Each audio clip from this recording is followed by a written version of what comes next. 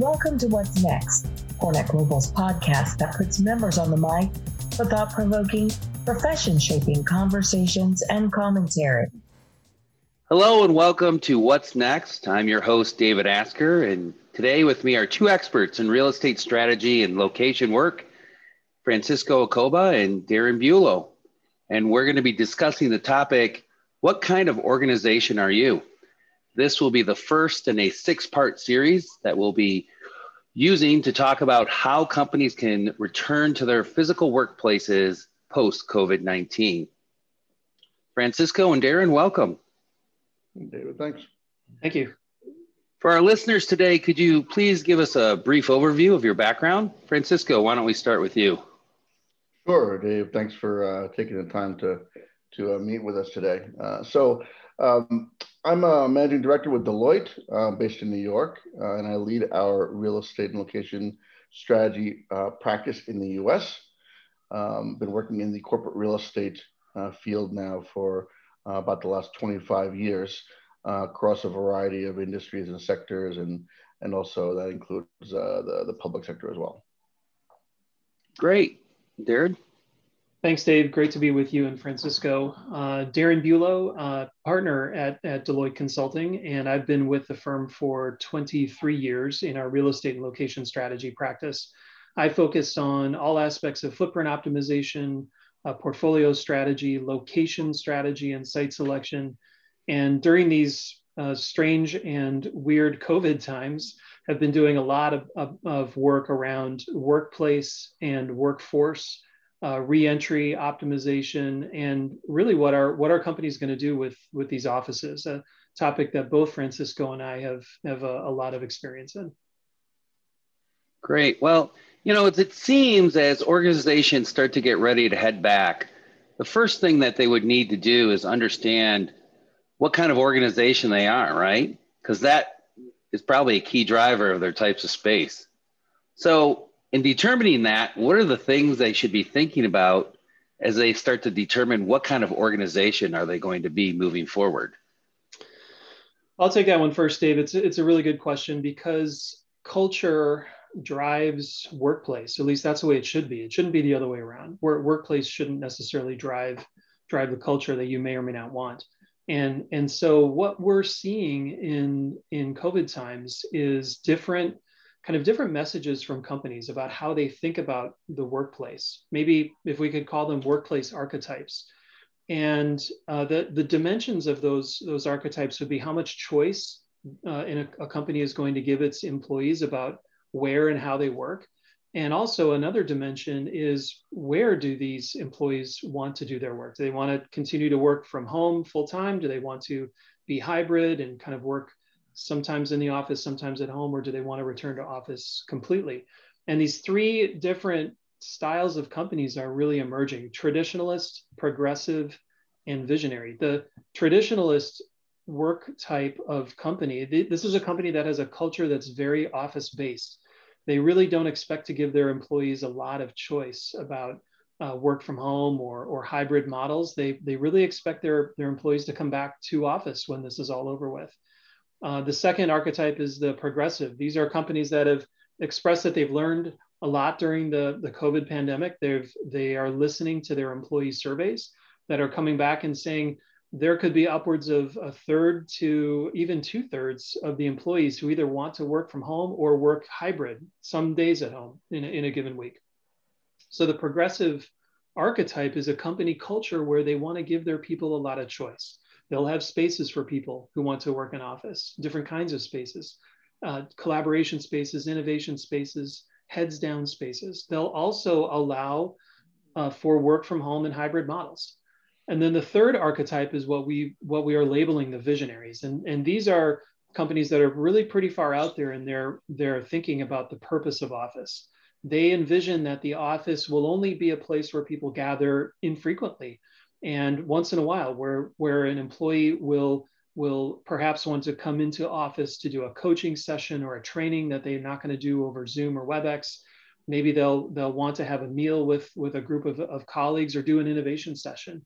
So those employees will come to the office for that kind of activity, and spend their day there and then commute home, and the company might not see them again for 3 or 4 or 5 weeks, and they're okay with that. So the visionaries are really thinking about getting rid of or downsizing a significant amount of square footage.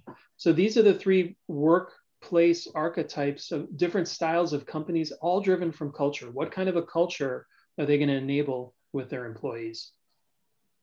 Yeah, and they have a couple of things to add to Darren's comments. You know, while we have seen some alignment or similarities across industry or sector, to Darren's point, it certainly is coming very much down to the individual company's approach to work going forward. You know, one of the most interesting things that we're seeing is how certain organizations are holding steadfast to the way they did things in the past, and how other organizations, in some cases surprisingly, have really changed their approach. And the fact that their population has been largely working remotely for the better part of the last year has opened up a new set of horizons about how they should think about work and the workplace. And they have actually potentially progressed or migrated from a traditionalist to more of a progressive or another category, right? So each organization is very much going on their own journey in these discussions. But you know, what's interesting is that everyone is going through a process of really analyzing, you know, where they're going to be working and how they're going to be using the workplace going forward. Yeah, and that would seem to be confirmed by a recent Deloitte Fortune survey in which 76% of the CEOs said that their companies will need less office space post-pandemic. What are your thoughts on this?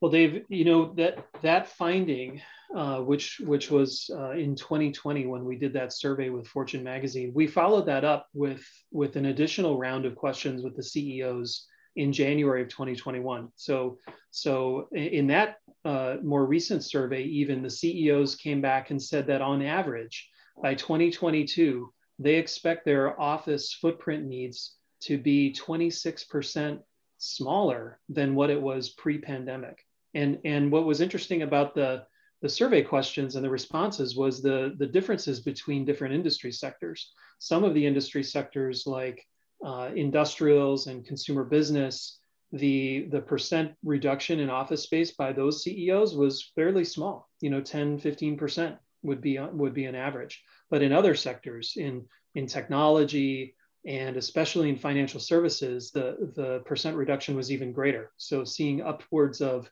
30%, 35% is the expected reduction in office space. And I think what we're seeing is a manifestation of the realization by these CEOs that things may have changed in a secular way through COVID, that the employee surveys are coming back with a significant percentage of employees wanting to continue this long term. Doesn't mean that everybody does. In every company, there are people that want to come back to office. Also in every company, there's people who don't want to come back to office, and then a whole lot of people in between. And so these CEOs are becoming more aware of this and seeing that the opportunity, especially because pre-COVID, the average American office property was only occupied between 60 and 70% on any particular day. There was already structural vacancy in the office. And so they're coming around to this notion that they might be able to do with less office space post-pandemic. Gotcha. And if we're going to use less space, how do we start to plan for that? I mean, what are our first steps that an organization would need to start to undertake to plan for that? Well, one of the things that we've been talking to a lot of clients about is the fact that they don't jump to a conclusion about how space is going to be used without really taking a step back and doing some analysis around the work and your workforce. In the current times, the one thing we know right now is that there are a lot of unknowns, right? So we are telling people don't necessarily go out and start making big decisions about your footprint and how much space you need.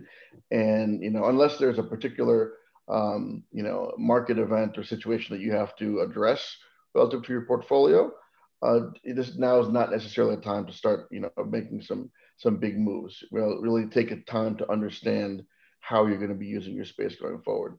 So taking a step back, thinking about the organization, decomposing your workforce into various groupings, and understanding how job roles or job functions will be using space and technology going forward. How will they be collaborating in person or virtually?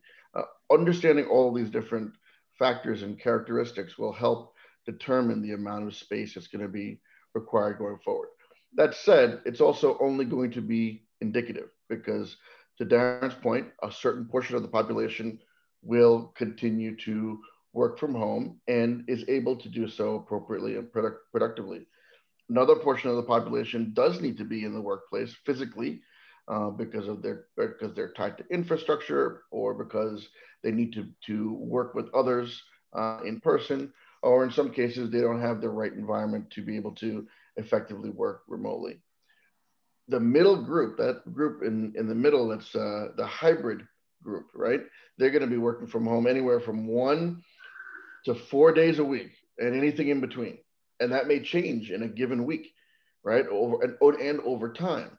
So given that significant variability in that middle group, we yet don't know what the impact is going to be to space demand. So, number one, you really need to do that analysis and establish a baseline for demand.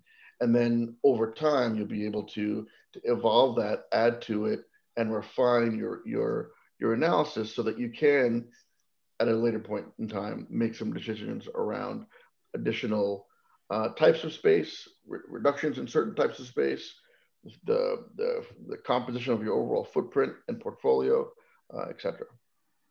So Francisco, as a follow-up question, it sounds like once you know your organization's culture, and then you start to do the planning, sounds like you need to then do an ongoing follow-up of tracking and collecting data, right, to make sure that we don't reduce space too quickly or reduce the wrong kind of space too quickly. Can you give us a little bit more insight on how someone might go about that?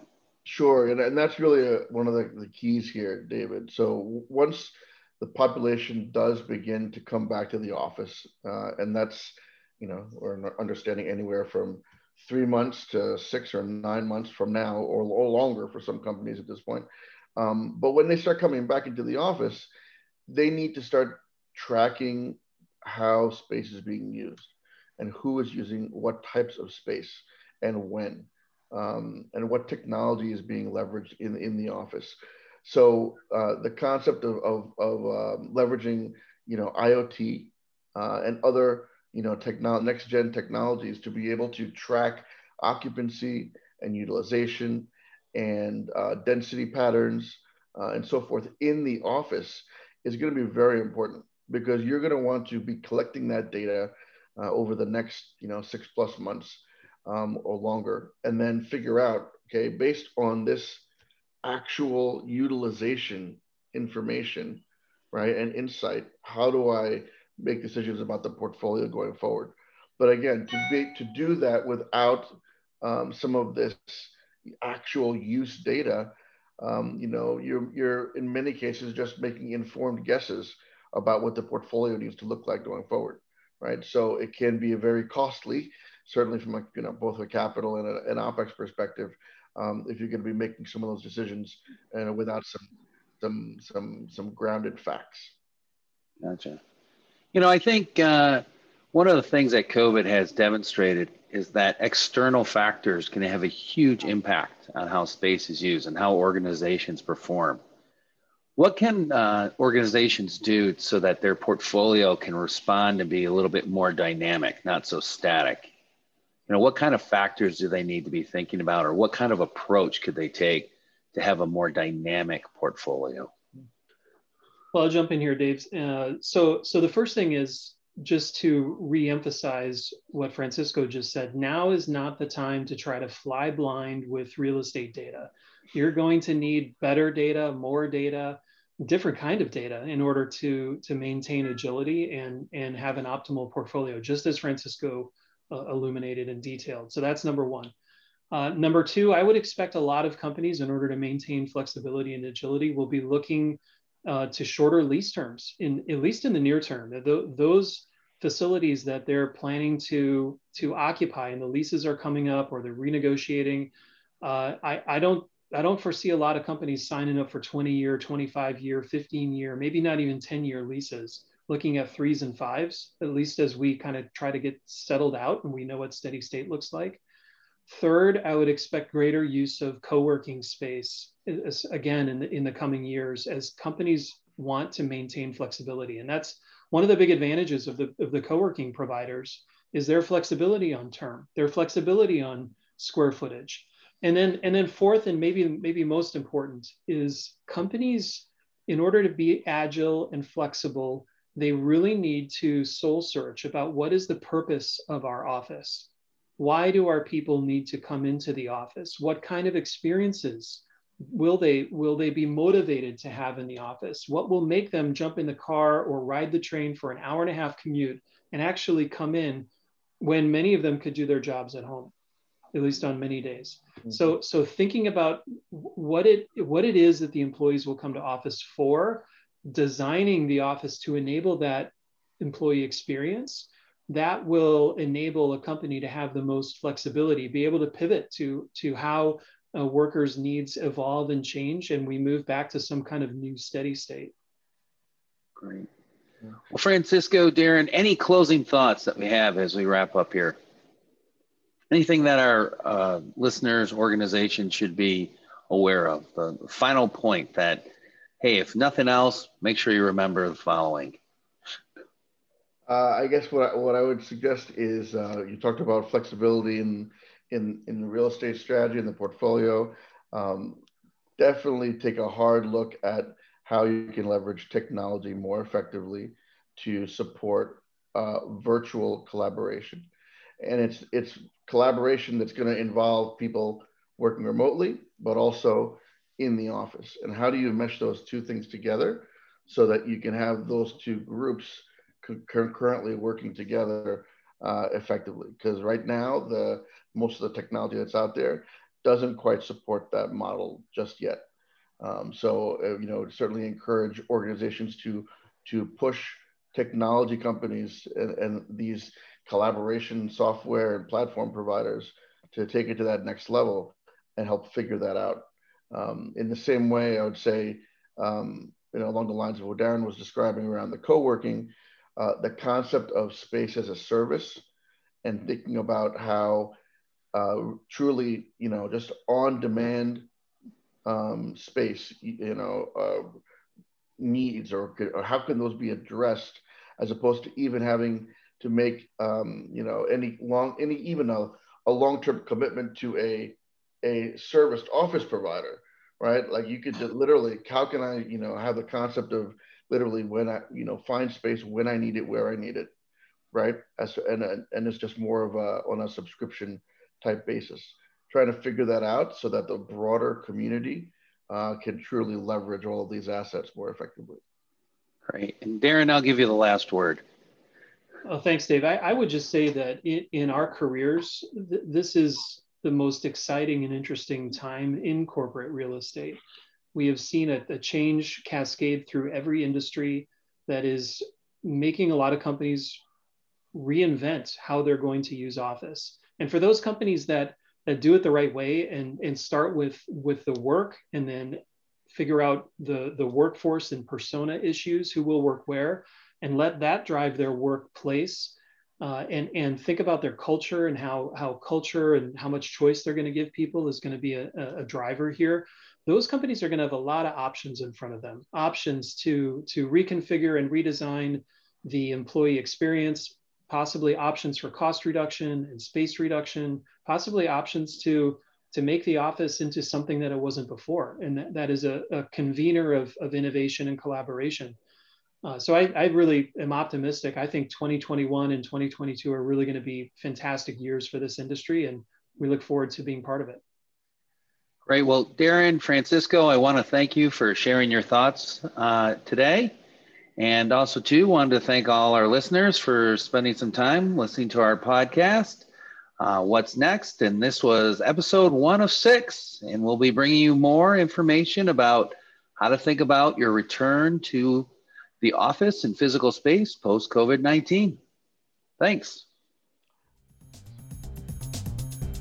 This concludes this episode of What's Next.